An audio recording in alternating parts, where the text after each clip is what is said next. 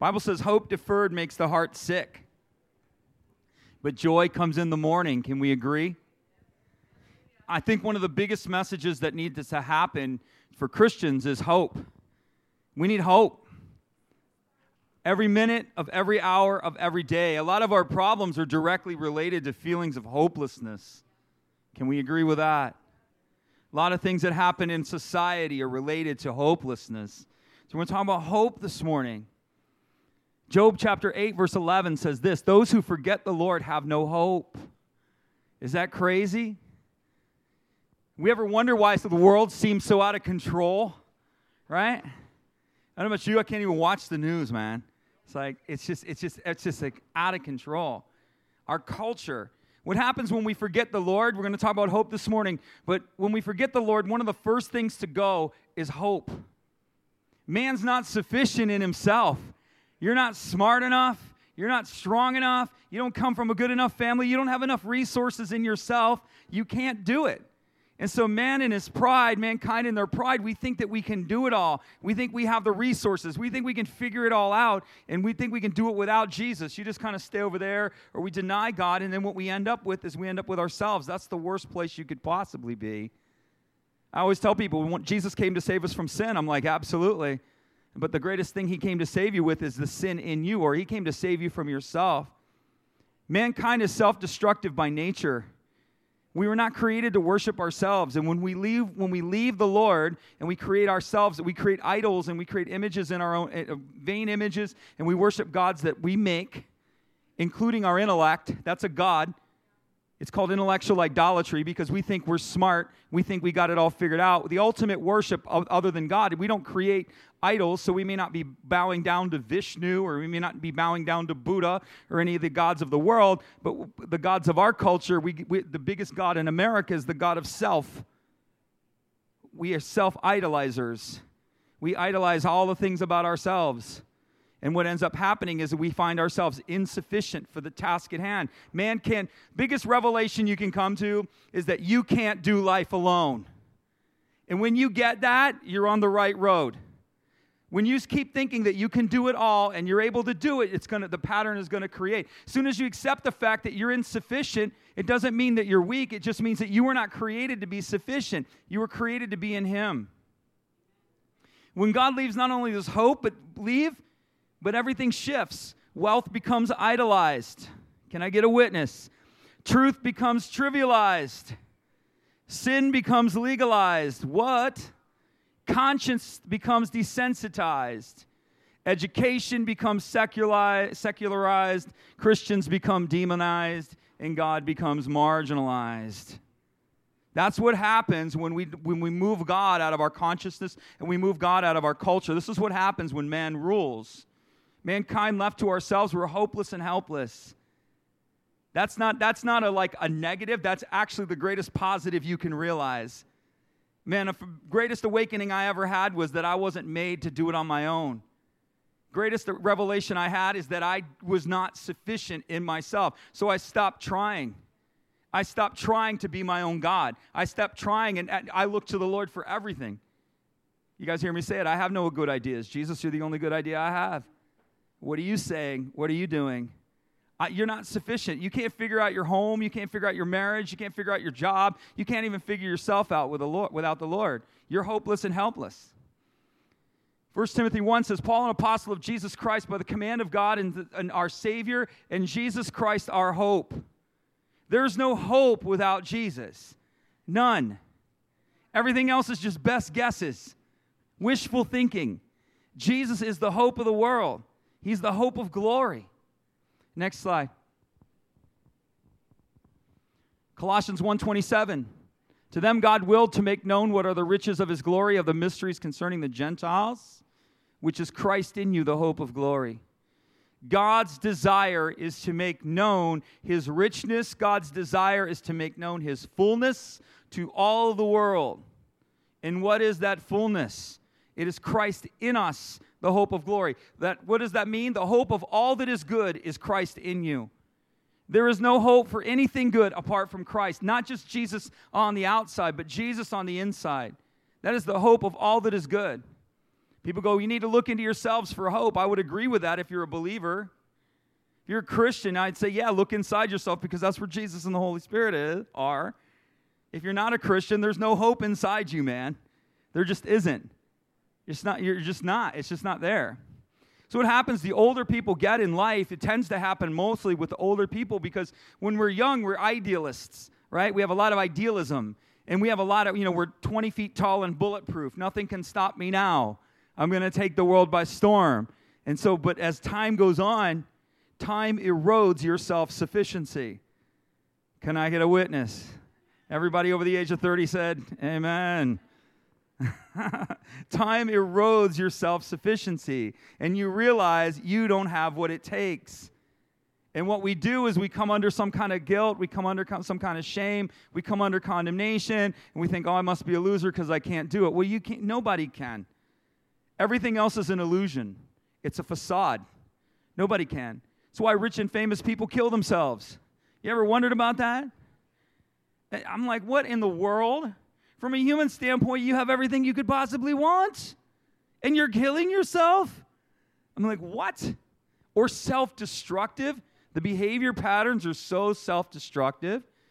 And the reason is because we are created to stand in glory. We are not created to carry the glory. Man is not the carrier of glory. Jesus is the carrier of glory. We stand in the light of his glory. And so what happens is when man carries his own glory, as he collapses under the weight of it 100% of the time. Not 50% of the time, not 30% of the time, 100% of the time. It's just an issue of not if, it's an issue of when. You're not created to carry glory. And so if you're worshiping yourself and you're idolizing yourself and you think it's all about you, you're going to realize things aren't going to work. That's actually the greatest deficiency in our world. That's why marriages fail. That's why businesses fail. That's why life itself fails, is because we think at the end of the day it's about us. It's about what we want, what we feel, what we think. What you're doing is you're going against your created design, right? And we see it in our world. If you were to take your car, we use a simple analogy of putting something in your car that it's not supposed to have, or trying to use it. If I try to use my car as a tractor, right? It wouldn't work very well, would it?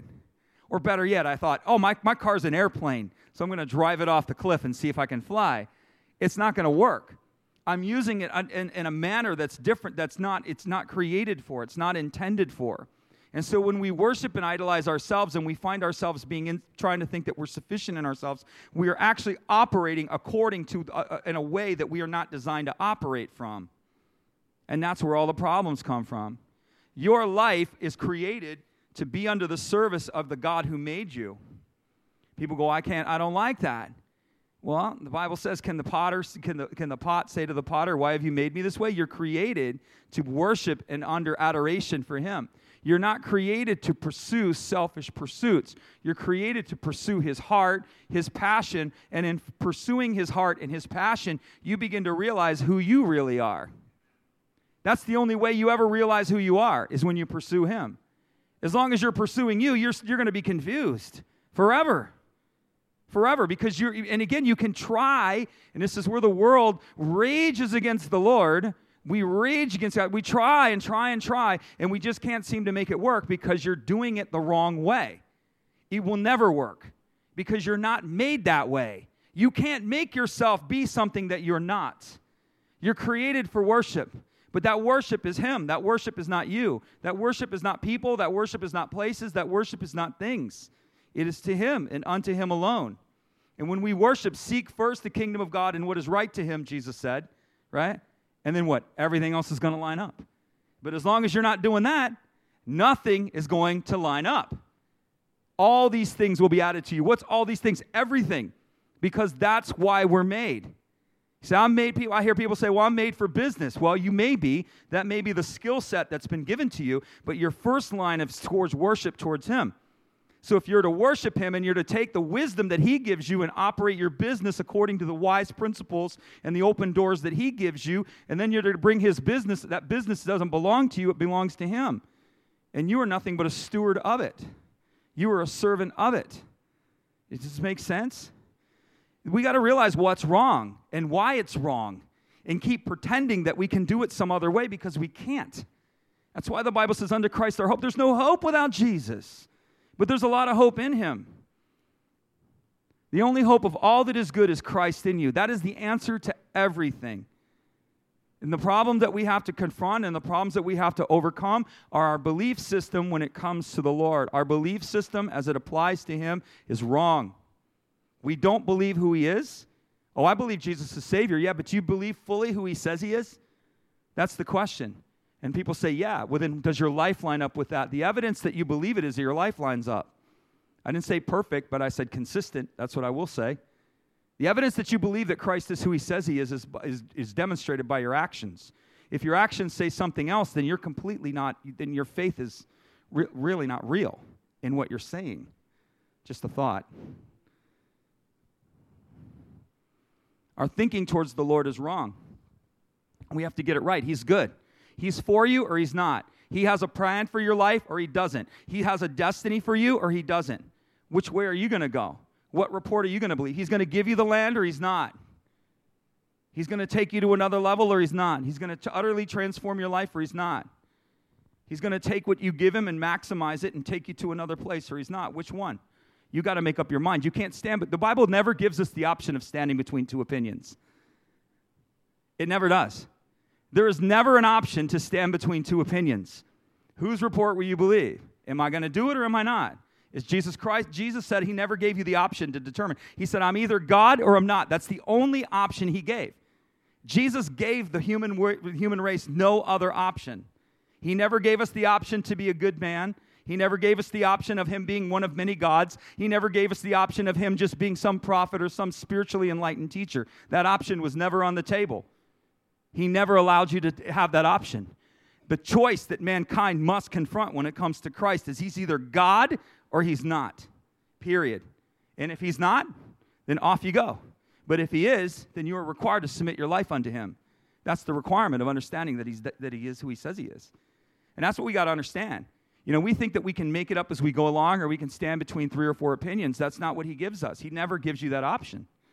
It even comes down to God's promises. You either believe him or you don't. Lots of people, lots of churches, lots of places that don't believe God at his promises. They don't believe he is who he says he is. Okay, they believe he's Savior, but they don't believe he's Lord or Master. They don't believe he's worthy of their first and their best. They don't believe that he is the healer. They don't believe he is the Redeemer. They don't believe he has resurrection power. They don't believe he's a transformer. Lots of people don't believe that. Either he is or he isn't. And if he is, then you need to press into that. And you need to press into that truth until it becomes your reality. Can God change your life? Do you believe it? Can he take you even where you are, where he has brought you from is the first point. He's brought you from here to here, which means he's going to be faithful to bring you to the next place.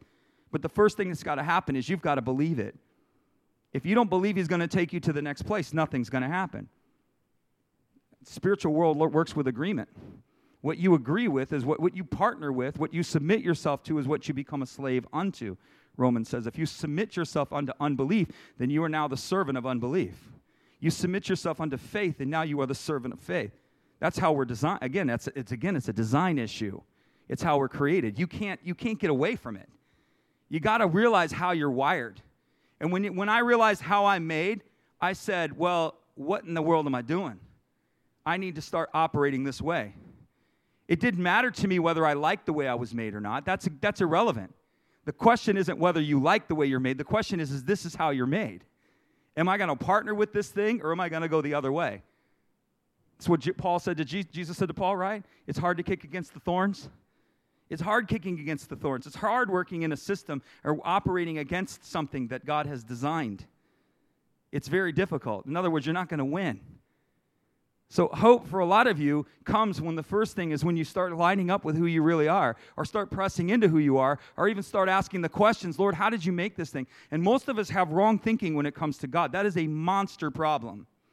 The first thing that has to happen is the dismantling of the intellectual idolatry within the church. It's God as who he declares himself to be, not God as you understand him to be. That's what's important. We worship a God who we make him up. Right? It's God who we understand him to be, so that's the God we worship. It has nothing to do with the God who you understand him to be. It has everything to do with the God who he declares himself to be. He declares himself to be someone. Bible doesn't explain God, in case you're wondering. This is a big one for some of you. He doesn't explain himself. He declares himself. He doesn't give you this big explanation on who he is and all that other stuff. That comes through intimacy. You want to know his heart? That'll come through a relationship. But the understanding with God is God says, I am a redeemer. Press into that. I am a savior. Press into that. I am a healer. Press into that. I am a restorer. Press into that. All of the things that he says he is, we have to make, who is he? Well, I don't understand him to be that way. Well, it doesn't matter what you understand. That, again, is idolatry. I mean, we're just really going to get down on the rubber on that one. That's idolatry. There's a lot of idolatry within the church. And the idolatry isn't the worship so much of possessions as much as it is the worship of the mind. That is the sin of the church. It's literally the sin of unbelief, which is rooted in intellectual idolatry. You think you know more, therefore you don't believe. You think you got a better idea, therefore you don't believe. Just a thought. That's for somebody. Are you with me? Yes, all right. Hope. There's different types of hope. Worldly hope is called wishful hope. We're wishing. We're just wishing. Maybe it will, maybe it won't. Maybe, would you, could you, should you? Maybe things are going to work out, maybe they're not going to work out. The Bible gives us something called certain hope. Say it with me, certain hope. And a certain hope leads to something called expectant hope. Say expectant hope. So we have a certain hope. God said it, he's going to do it. Now our next step is to expect him for it. Bus stop waiting, right? People say, I'm waiting until Jesus comes back. Or I'm waiting on the Lord. I always ask them, are you park bench waiting or are you bus stop waiting? Big difference, right? You're park bench waiting, what are you doing? You're looking at pigeons. You know, oh, check it out. Wow, wonderful. You're just observing. If you're bus stop waiting, what are you doing? I mean, you're looking down the road, you're checking your watch. You know, you're going over looking at the bus schedule. You are expecting that bus to show up like it was promised to show up. Are you with me? That's a complete different attitude. And what we have to have is we have to have a faith in his certain hope, and we need to move that certain hope into his expectant hope that God is going to do and be who he said he's going to be. Because without faith, you cannot please him. But faith must have its foundation in hope. The foundation of faith is hope. It is literally the seed bed from which faith grows, is hope. Without hope, there can be no faith. So when you find yourself faithless, you must ask yourself, where do I have no hope? When your faith is gone, the first question is not, why don't I have faith? The question is, where is there hopelessness? Where is the lie of unbelief? What lie am I believing that hopelessness is being produced in me? What am I believing? Any area that is not under the influence of glistening hope is under the influence of a lie. You've heard me say that before.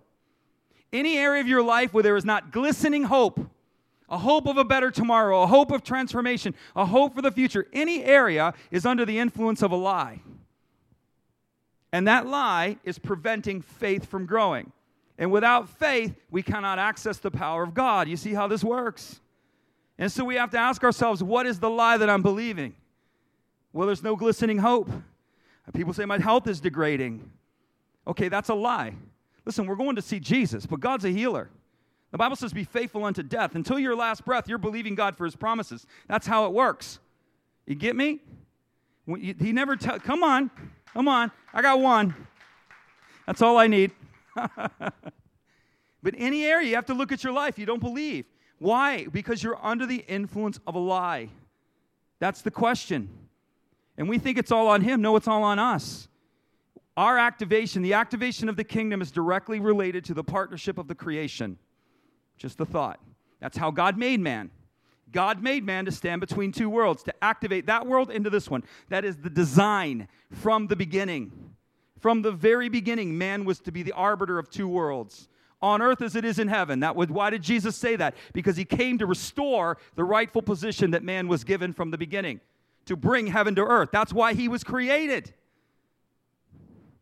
And man lost it through sin, became separated from that identity. Jesus comes back, boom, last Adam, our identifier, our creator, in him we live. All of these things, the firstborn of many brethren. He comes in that way, and he says, on earth as it is in heaven. What is he declaring? I've come to restore it. And so when we do not activate on earth as it is in heaven, it's because there's an absence of faith. There's an absence of action. If there's no faith and there's no action, I'm going to tell you right now, there's no hope. There's no hope. So the question is where's the hopelessness? Where? I deal with this stuff too. I'm talking to you guys from reality. I'm telling you how it works. I'm not an observer of the kingdom. I want you to understand something. I am a practitioner. You understand? I have no interest in being an observer of the things of God. I want to be a practitioner of it. I'm not ready to go, well, if God doesn't do it, well, then it's going to make God look bad. I'm not that guy. I'm like, you said it, you're going to do it. And if it didn't work, then I need to know why. Why? Because you said it. He's not a man that he should lie. He is not. So that's the question. And a lot of us, well, we don't want to try because if it doesn't work, well, then, God will look bad. No, the reality is you'll look bad. We cast way too much off on the Lord, when in fact it's human pride that's the problem. Ouch, just a thought. We have been given an anchor for our souls, okay? Now there are two things that are unchangeable, Hebrews 6, that cannot lie. Ready? There it is right there. He cannot lie. That's unchangeable. So that's the point. He cannot lie when he makes a promise. So when he makes a promise, he intends to keep it. He cannot lie. He's not lying. And he cannot, when he makes an oath, when God makes a decree or he makes a promise in his word or over your life, or he puts a decree upon you, or he binds himself to you, as I live, says the Lord, this shall happen, he cannot lie. They give us the strength to hold on to the hope. These things encourage us. When we here's the mentality problem. The mentality problem is we think God's a liar. No, I don't. Yes, you do. If you didn't believe he wasn't a liar, you'd be practicing his promises. If you believed, Jesus said if you knew the gift of God that was sitting in front of you, you would ask. That's what he said to that woman when he went through Samaritan woman. It's the greatest statement in that whole passage. We think, oh, well, all these other things. Yeah, but you know what the power statement lies? If you knew who I was, you would ask. Your problem is you don't know who I am. You don't know. You don't know that I'm generous. You don't know that I'm good. You don't know that I'm all-powerful. You don't know why I created you. And you don't know half the things that are in your inheritance and half the things that are towards you. If you did, you would ask. If you did, you would stop trying to do it alone. Just a thought. Come on. We have to be brutal with these things. What lie is influencing you, Christian? What lie? Who has bewitched you, foolish Galatians, that you depart from the promise that God has set before you? Who's twisted this? Who's influenced you? Who told you that? I can assure you Jesus isn't telling you that. Somebody is, and you're believing it. Oh, it's a whole other story. They give us strength to hold on to and hope. When we believe and know that God is good and he cannot lie and he will do it, then you have hope. God will redeem your family. God will restore your home. God will give you a better future. God will change the absolute pile of mess that you have created and he will turn it around. That's right. It's true. He will change the circumstances that have befallen you. We create our own mess. We're our number one enemy, right? The second enemy is the circumstances that just come upon you for no good reason. And so you may have done nothing wrong. Well, you must have done something wrong. That's Job. You need to go back and read the book of Job. That's what all of Job's friends were saying. Well, this wouldn't be coming on you if you hadn't done something wrong. And the Lord goes, put your hands over your mouth, y'all, because you don't know what you're talking about. Job's done nothing wrong. Yeah, wow. No, you can't. Sorry. Thank you, Ashley. Save it for later. You can tell me at the table over there when we're having tacos. Hold on to that thought. we have to believe that God is with us. We have to believe that he is for us. And we have to realize that God will take even the circumstances that have befallen you and he will turn them around. You have to believe that. And not just believe it objectively, but believe it in faith and step into it and begin to ask him how, and begin to ask him when, and begin to ask him where, and then begin to ask him, is there any role that I play in this? There again, we cast all the responsibility back on the Lord. You have responsibility, people, which means you have an ability to respond. That's what responsibility means. You possess an ability to respond. You have an ability to do something. And so that's the question. What is it that you want to do? What is it that you want to do to change my circumstances, God? I know you will. I believe you will. But what are you telling me? And he may say, get away from those people, get away from those places, and get away from those things. He may tell you to pivot your life and just start doing things differently. Well, if God was going to change my life, he'd just change it. Not without you, he won't. If God was going to save me, he would. Well, not without you, he won't. You get how this works? So we have an anchor. This hope is an anchor for your soul. So the hope in what? The hope that God can't lie, the hope that God will fulfill his promises is an anchor for our soul. And it is sure and it is strong. Hope comes from God's promises. Say it with me. Hope comes from God's promises. Secondly, his character. That's right. What he said brings us hope. What he has promised brings us hope. And the second thing is his character, that he's good. Next slide. It's an anchor for the soul. What does an anchor do? Okay? And it's an anchor for the soul, not for the body. It's an anchor for the soul, not for the spirit. Well, what are you talking about, Kevin? Because our problem is in the area of the soul. You're a three-part being. You are a spirit, soul, and body.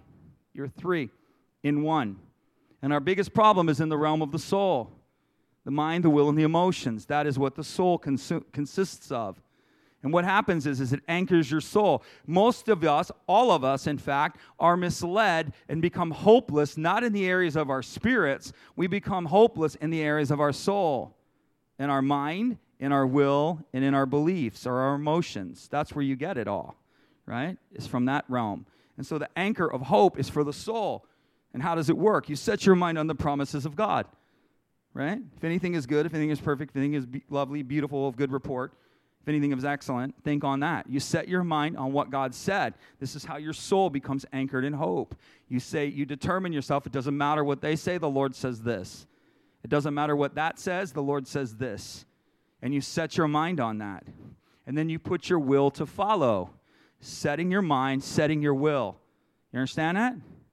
Our problem, we're emotionally led. We're supposed to be spiritually led. And when it comes to the arena of the soul, the emotion is the third thing in the chain. First is the mind, second is the will, and thirdly is the emotion. When you let your emotions lead you, your mind and your will are all over the place. When you let your emotions lead you, your spirit is nowhere to be found. We have to set our mind on things above. We have to set our mind on the promises of God, and we have to set our will on following and doing what he says. And then your emotions are going to calm down. Or I wouldn't say they're going to calm down, but they will stabilize. They will stabilize. That's what the anchor does, is it stabilizes the emotion. Doesn't mean the boat doesn't rock. It just means it stabilizes. Without the anchor, you drift. Can I get a witness? All right? We end up drifting. Faith is the activator of promises. Without faith, it's impossible to please him. For those who come to God, what? Must believe that he is. That means you have to trust his character.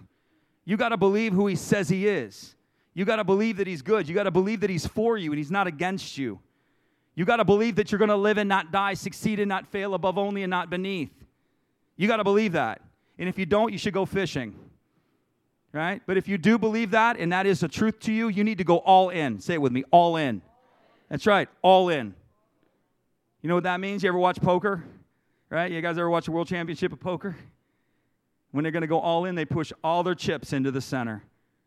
They don't hold any chips back. All my chips are going in. If God is who he says he is, your chips need to go into the middle of the table. You're going all in. If God's promises are what they say they are and what he promises them to be, you need to go all in. Christianity is not a spectator sport. You have to believe that he is who he says he is. That's the first step. First step of faith is his character. Is he who he says he is? You have to make up your mind. Who do men say that I am? This is not even a question for unbelievers. This is a question for believers. We believe he's the Savior, but we don't believe he's much more than that. Who do you say that I am? Well, Jesus Christ is he's a Savior. Yeah, I got it. I was meditating on this week. This is a faithful saying and worthy of all acceptance. 1 Peter, that Jesus Christ came to save sinners. Right? Jesus Christ came to save sinners. What does the word sinner mean? It means the Greek word sozo. It means save, heal, and deliver. He came to save you from sin, to heal you, and to deliver you from your circumstances, your false identities, your false hopes, your false futures. Well, that puts it all in perspective, doesn't it? We have to believe who he says he is. Do you believe it or do you not? That's the first step. And he says, if you don't believe who I am, he does not acquaint that as faith. He doesn't. So again, it's not just a question for unbelievers. It's a question for believers. And that he is a rewarder of those who seek him. Do you believe that he is who he says he is? And do you believe he's going to actually do what he said he's going to do? Really, this is where we got to make up our minds, man. This is really where it's at. Is he who he says he is? And is he actually going to do what he says he's going to do? If he is, then everything else needs to change. If Jesus is who he says he is and he's going to do everything he said he's going to do, then why are we distracted with so many other things? Why are we focused on so many other things? Why are we looking to so many other things? Some of you here, you're business people, you're entrepreneurs. Some of you here, you're career babies. Some of you here, you're students. Some of you here, you're family. Have you ever taken that and submitted that unto the Lord and said, Lord, what do you want to do with it? Have you ever taken your business and asked Jesus and taken a margin out of your life to get a vision from him and him saying, this is what I want to do with it? And then him telling you that this is what I want to do? And then do you believe that he's actually going to do what he said he's going to do? And then you get the wisdom and say, how do you want me to go about that? What is the steps that you want to take? Again, we idolize things and we take things unto ourselves. Lord, this is my marriage. Good, bad, and ugly. What do you want to do with it? What do you want to do with it? Well, I can tell you he wants to do a whole lot more with it than you do. I can assure you of that. He created it, so he wants to make it better than it ever would be. But you must submit it unto him and let him give you a vision. And then when he gives you the vision is you don't know what you're doing. These are points of liberty that we have to accept. These are the barriers that keep Christians back. I ask myself these questions all the time. What are the barriers that keep the believer back?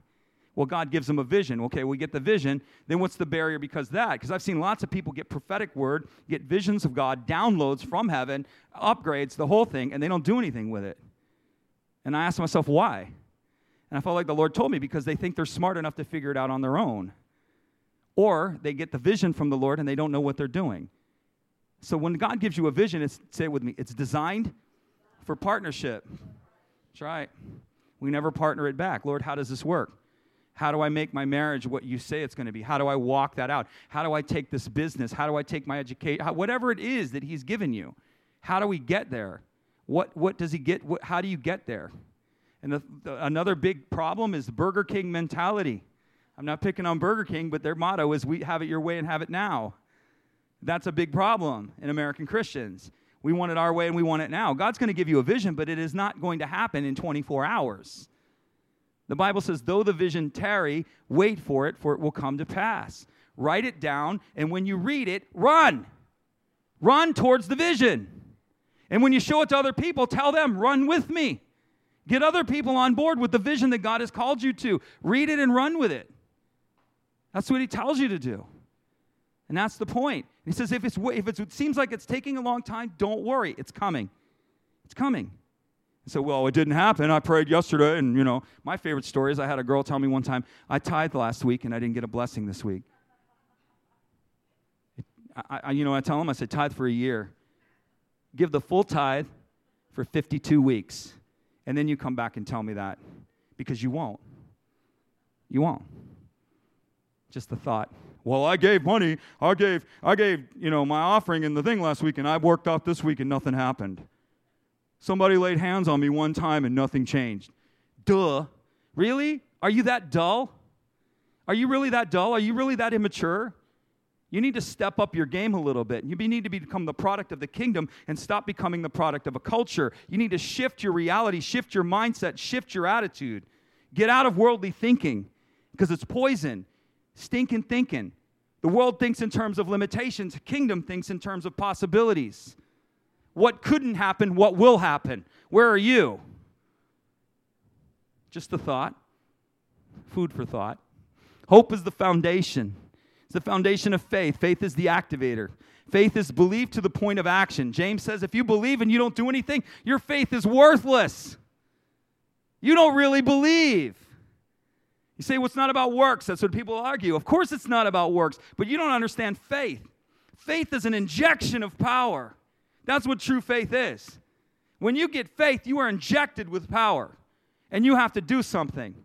You believe. You're like, I don't know, man. I just think something's going to happen here. And then you start stepping into it. That's what true faith is. Faith is not, say it with me, faith is not an intellectual assent.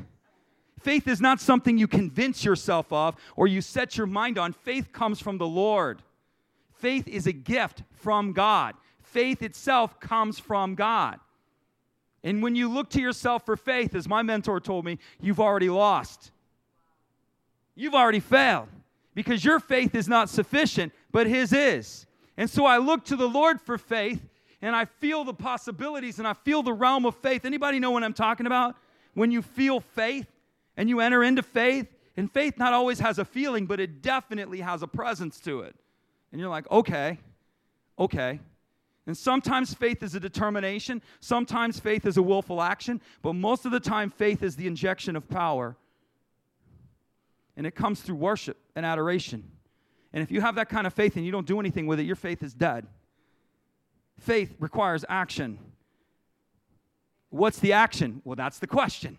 Don't ask me. Don't ask your neighbor. Ask Jesus, right? Look at the Word. Ask Him a question. This is what I keep driving at this church with as I try to get you guys to understand this is a relationship. We play a lot of lip service in the Christian community. Oh, I'm in a personal relationship with Jesus. And you know what I ask them? What's that look like? What does that mean? You're in a personal relationship with Jesus. What's that mean? I don't know. If I said I was in a personal relationship with my wife and I never asked her any questions, we'd have a problem. If I said I was in a personal relationship with her and I don't create a margin for her to talk to me or us to communicate, there'd be a problem. If I said I'm in a relationship with my wife and I didn't create time for us to get on the same page, even if we don't agree, there would be a problem. All the women said, that's right. It's true. Yet we have a personal relationship and we do none of those things with the Lord. We never ask Him a question. We don't get on the same page with Him. We don't spend any time listening to what He has to say. And we wonder, but that's not a personal relationship. These are questions. God's going to tell you, when you get the fact that God's going to tell you a lot of things that you don't understand. I love it. You see it all through the New Testament. Crickets. Jesus makes a statement and everybody just looks at Him. I wonder sometimes if I would have the courage to ask Him. Unless you eat of my body and drink of my blood, you'll have no part in me.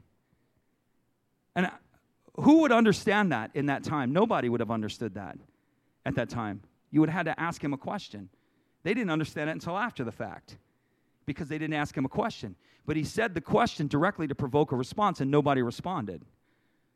And a lot of the things that Jesus said in the Scripture were intentionally for that purpose, to get them to ask a question. A lot of the things He says into your life, and you kind of rock back and forth thinking you understand it all. Oh, yes, bless God. Yes, Lord. Absolutely. I'm called to the nations. Absolutely. Yes. And you never take the time to go, what does that mean? What exactly are you talking about here? And how do I get there? That's how this stuff works, man. Next slide. Exhort one another daily while it is still called today, lest any of you be hardened by the deceitfulness of sin. Hope comes through encouragement. How many knows we need each other? This is where the church comes into play. People, I don't need the church. I'm like, you've completely missed it. How can you hate something Jesus is so in love with? You need to check your heart. You have a problem. The doctor is in, and I'm diagnosing you with a problem. If you have an attitude against the church, you have an attitude problem because you hate something that Jesus Christ loves. And you need to ask yourself, what is my malfunction that I don't like being with my brothers and sisters? Well, maybe you're dysfunctional. Great. Welcome to the family. We all are. Let's work on our junk and move forward. Exhort one another. We need each other. We must encourage each other. It's one of the aspects of Sunday. You're not going to get a whole lot of encouragement during the week, but you should be getting encouragement today. If you need encouragement, you need to walk up to somebody and go, man, would you just bless me? Would you just speak a word over me? Would you just encourage me? And if they go no, then go to the next person. Would you just bless me? Would you just encourage me? Would you just speak a word over me? And then others of you, you need to be on assignment looking for somebody who you can encourage. You're an encourager. You're an exhorter. It's part of your gift, and you need to be on mission. You come in on Sunday morning, who do you want to encourage? The Lord. You should not leave this place without encouraging someone. This is how this stuff works. You should encourage and exhort while it is still called today. Do not be hardened by the deceitfulness of sin. I've heard this taught 100 times, but I've never heard anybody ask, what sin? What sin? What sin is he talking about? He's talking about the sin of unbelief that is rooted in hopelessness. Get encouraged. God is with you. Don't let the sin that God is not for you harden your heart and dissociate you from him. You get it? That's why we're to encourage one another, because sin roots itself in unbelief. In unbelief is God doesn't care, nobody sees me, he doesn't love me, nothing's going to change, I've gone too far, all this nonsense.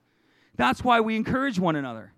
It's so that sin that denies who he is does not harden our heart and cause us to go away. The word for hard is the word, it actually means dry. Become dry and brittle, breaking. Hopelessness will break you. Can I get a witness? Hopelessness will break you. And God has set up a system called his church that encourages us one to the other. This is why churches need to be in reality, right? We need to be real. I've had people say, you're too honest, Kevin. I'm like, well, this is it. Good, bad, and ugly. You know, I have no mask to wear. I have none. Because I don't want you to wear a mask. Churches produce after their own kind. I want you to know that. Who the church is led by will be what is produced within the body itself. Everything produces after its own kind, Genesis tells us. And so if the church is egotistical, the body will be egotistical. If the leader is narcissistic, the body will be narcissistic. If the leader is self-driven, the body will be self-driven. So what's the challenge for me? A pretty big one. Because I'm accountable to produce who he wants you to be. And so I'm accountable, first of all, to become who I am called to be. Because only in me becoming who I'm called to be can I produce after the kind that Jesus wants, you see. That's why pastors have a big task on their hands. And they have that's why prayer for your pastor is of the utmost. Is of the utmost. Humility, identity, purpose, all of these things, right alignment with God, all of those things are necessary because that's what produces the fruit in the body or the lack thereof. Lots of big churches, but who cares? I just saw an interview with a big church. They had been doing this specific type of thing for 15 years. They did a survey. This church has probably 15,000 people. They surveyed the people based on discipleship principles that Christians should know, and they found themselves that they hired an outside company to do it. First of all, I commend them for their courage to actually taking a look at it, right? It's called Willow Creek. I actually commend them for the fact, and what they realized that after 15 years, everything they had done had not produced fruit. Everything they had done had not produced. There was such a discipleship deficiency, and this is a church of tens of thousands, that less than 15% of their congregation could actually identify key biblical principles. Less than 15%. I think it was like 9%. Anemic. And they had realized, and so I don't know what they've done now, but I know that was a big moment for them, that everything that they were doing was not producing what the Lord had told them to produce. And pastors got to realize, I realize this every time, I will give an account. All should not seek to be teachers, for such will face a stricter judgment. What does that mean? I get to stand before Jesus on behalf of you all. Paul said, present the body over which you see unto the Lord in this manner. But I get to stand before him, and I get to be accountable for what I taught. And he's going to ask me, he's going to show me, did what you teach line up with my heart? Did what you teach line up with my purposes? Did what you teach line up with the things that I said that I wanted to happen? That's the accountability. And where the church goes wrong is we put itching teachers over. Now, I'm not picking on churches, but I'm just saying that pastors have to be accountable. And when pastors understand the accountability that the Lord will hold them to, they will be far more cautious in what comes out of their mouth. And they will be far more serious about the things that they teach the people. See, they don't believe they're actually going to stand before Jesus. I know I am, okay? I know I am. And I know he is going to ask me. And so I always ask him, what do you want to say? I don't come up here without asking him what he wants to say. And also, that's why I say Kevin goes off on these rants. Why do I go off on these rants? Do you know why? Because Jesus has something to say. And if Jesus has something to say, I try to do my best to let him say what it is that he is trying to say. You understand that? That's the purpose. Anyway, that's a side note. I got to get to work back over here. I'm going to give you say it with me, 7 reasons for hope. Number 1, say it with me, I am not alone. Number 1 reason for hopelessness is that people believe they are alone. Nobody sees, nobody cares, nobody knows. Number one. There's the first reason for hope. You're not alone. Jesus said, I'm with you always. I'll never leave you or forsake you. You're not alone. If you're part of a church family, you have brothers and sisters all around you. All around you. Christians have no excuses for loneliness. None. Absolutely none. He will work it out for good. That's the second one. We know all things work together for good to those who called according to his purposes. He's going to work it out. Why are you hopeless? You say it's a mess. It doesn't matter. He's going to work it out. If you're in Christ and you are called unto him towards the things that are of his heart, God will work everything out in that direction. You believe it? 2 of you? 2 of you believe that? Okay. Say this with me. God is greater than my problem. Hello. I know this is hard. This is something I got to beat myself on the head with. Ting, ting, ting. God is greater than your problem. Here it is, Deuteronomy. For the Lord your God is the God of gods. He's the Lord of lords. He is the great, the mighty, the awesome God who does not show partiality and will not be dissuaded. You know what that dissuaded means? Bribed away from his purposes. You can't bribe him away from what it is that he wants to do. He's not partial. What he does for one, he'll do for another. You delivered Sally, well, he'll deliver you. You blessed Peter, well, he's gonna bless you. He's not partial. And you can't bribe him away from the purposes. He's greater than anything. The God of the gods. The Lord of the lords. He is great, mighty, and awesome. Say it with me. He is great, mighty, and awesome. He loves me. He is for me. And he will not deny his purposes over my life. Next slide. God is greater than your mistakes. Hello. Oh, man, I made a mistake. If your heart condemns you, God is greater than your heart, and he knows all things. Guilt and shame leads to hopelessness. I've gone too far. I've done too many things. You don't know. Wrong answer. God's greater than your mistakes. And guess what? He already knows. I love that part. That part always, like, Kevin, why are you hiding it from me, dude? I already know. I know what you did and why you did it. So why? Your heart's condemning you. I'm not condemning you. Give it to me. Surrender it to me. Return to me. It's everlasting hope in Christ, man. He will never turn you away, ever. I've done it 10 times, 70 times 7. It's kind of hard to blow it 490 times in a day, right? I mean, you got to really be working hard to mess it up. Jesus said, oh, forgive him 3 times. He said, no. 7 times? He said, no, 70 times 7. You got to work hard to get that one done. What is he saying? He's saying, it doesn't matter. I will forgive you. It doesn't matter. I will restore you. The church likes to get into this thing, well, at some point. Well, at what point? At what point? As long as you're returning yourself unto Christ, he will work with you. All who come unto me, I will not turn away. All. Anytime, anywhere, any place. It's either true or it's not. There is hope eternally in Jesus. There is nobody like him. You should be in love with the one who loves you. He will not turn away from you. He will not hide his face from you. If you will return to him, he will return to you. Lord says, oh, return to me. No, you return to me, and I will return to you. Well, who's doing the leaving here?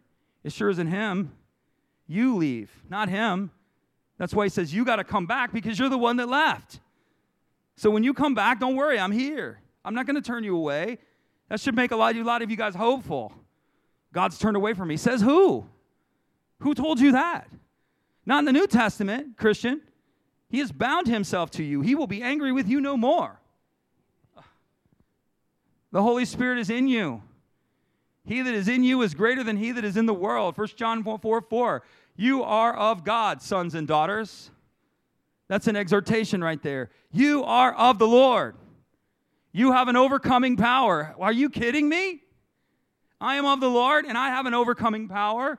Well, what is that? There's the question. Because he who is in you is greater than he that is in the world. The power that is in you is greater than any circumstance that you could face. You need to trust the Holy Spirit. You should forever be hopeful. The power of God resides with you. You may not be tapping it, you may not be accessing it, but the truth is, you have the power of God. And here's the last one. Say it with me. Whatever it is not the end of the story. That's right. That should create a tremendous amount of hope for a lot of people. This is just a closing chapter. This is not the end of the book. That's all it is. Some chapters in our lives are horror stories.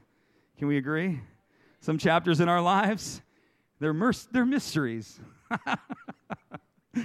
Some chapters of our lives are adventures, but each one is a chapter. It's not the whole story. Here's one, Lamentations. Right? Lamentations. You want to talk about people who needed hope? If you know where the book of Lamentations, the people of God had been disobedient. They had fallen under the influence of their enemies. Their enemies had now taken them captive, plundered them, and destroyed everything that they had possessed. You think those people needed some encouragement? That's why the book is called Lamentations. The prophet Jeremiah is lamenting. He's lamenting the loss. The loss. The people had put themselves outside of the covenant and into things, and the enemy had wreaked havoc upon their lives. Come on. Lamentations 22. The steadfast of the Lord never ceases. His mercies never come to an end. They are new every morning. Great is his faithfulness. What is he saying? It's not the end of the story. It's not the end of the story. You don't know what I lost. Well, you don't know who he is. You don't know what I've given up. You don't know what he's got for you. Hello. You believe it? Come on. You should have hope. Just receive it. Open up your hearts and say, Jesus, I receive hope today. I receive hope every morning. I declare that hope is my companion. Hope is forever in my heart. And because of hope in my heart, faith is in my heart. Say this with me. Holy Spirit, I give you permission. This is going to get clear here and for some of you, because he's going to do it. Say, Holy Spirit, I give you permission to identify the areas of my life that are influenced by lies and that are not influenced by hope. Show me. In Jesus' name, amen. So let me bless you. May the Lord bless you. May the Lord keep you. May the Lord cause his face to shine down upon you. May he be gracious to you and give you peace, and may you forever live within his favor. In Jesus' name, amen. All right, God loves you. We love you. Have a great week. We're going to have a taco bar and taco party and line dancing after the 11:30. Come back.